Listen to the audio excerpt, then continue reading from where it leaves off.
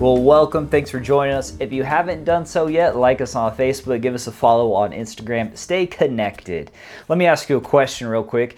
Have you ever wanted to be made known different, or maybe have some kind of possession or maybe saying where it's only your saying? I have some friends who I can just hear them in my mind saying some of their classic words or classic yells or their kind of, trademark. In fact, history in the U.S., we have this thing known as a trademark, and that's this practice where someone can fill out official forms and possess certain catchy phrases or maybe monumental things that apply to that person's life.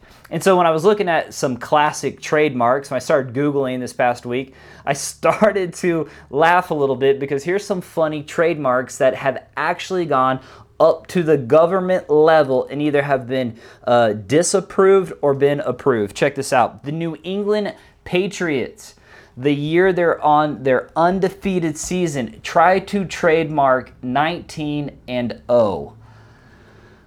I bet they feel bad because guess what?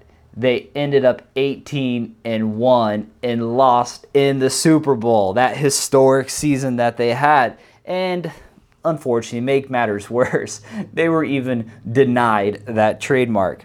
Or here we go, Walmart, right? You ever remember those old commercials of the bouncing face going through the smiley face? Walmart tried to trademark the smile face. That's pretty crazy, right? Like, who could ever think to trademark the smiling happy face? Like, that's for everybody.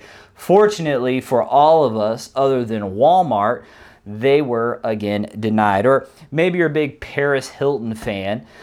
She has had some reality shows out there. She has successfully trademarked this phrase, "That's hot." In fact, Hallmark, the card company, came and said, hey, we want to do something like this. We want to use this phrase.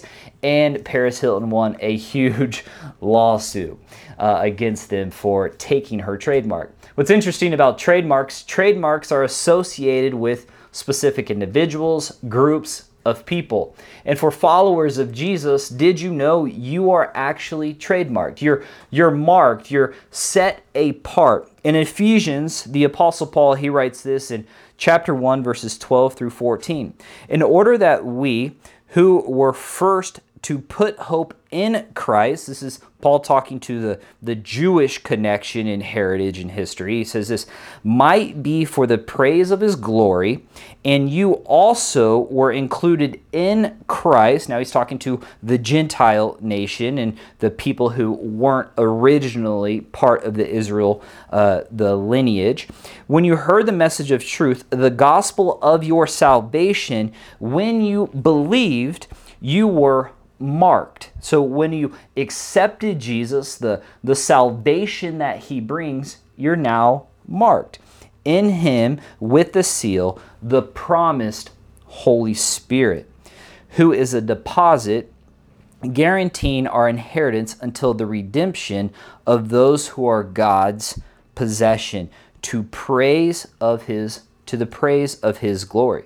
The Holy Spirit is the deposit God places in our life for the coming of Jesus for each and every one of his followers. So today, no matter what you're going through, no matter where you are at, I want to let you know that you're marked. You're marked through the Holy Spirit, that you're set apart, that you have a specific identity found in Christ, and that's something we can celebrate. That's something that we've been approved of, and live in that Spirit, operate in its gifts, operate and let the fruit of the Holy Spirit resonate and show forth in your life.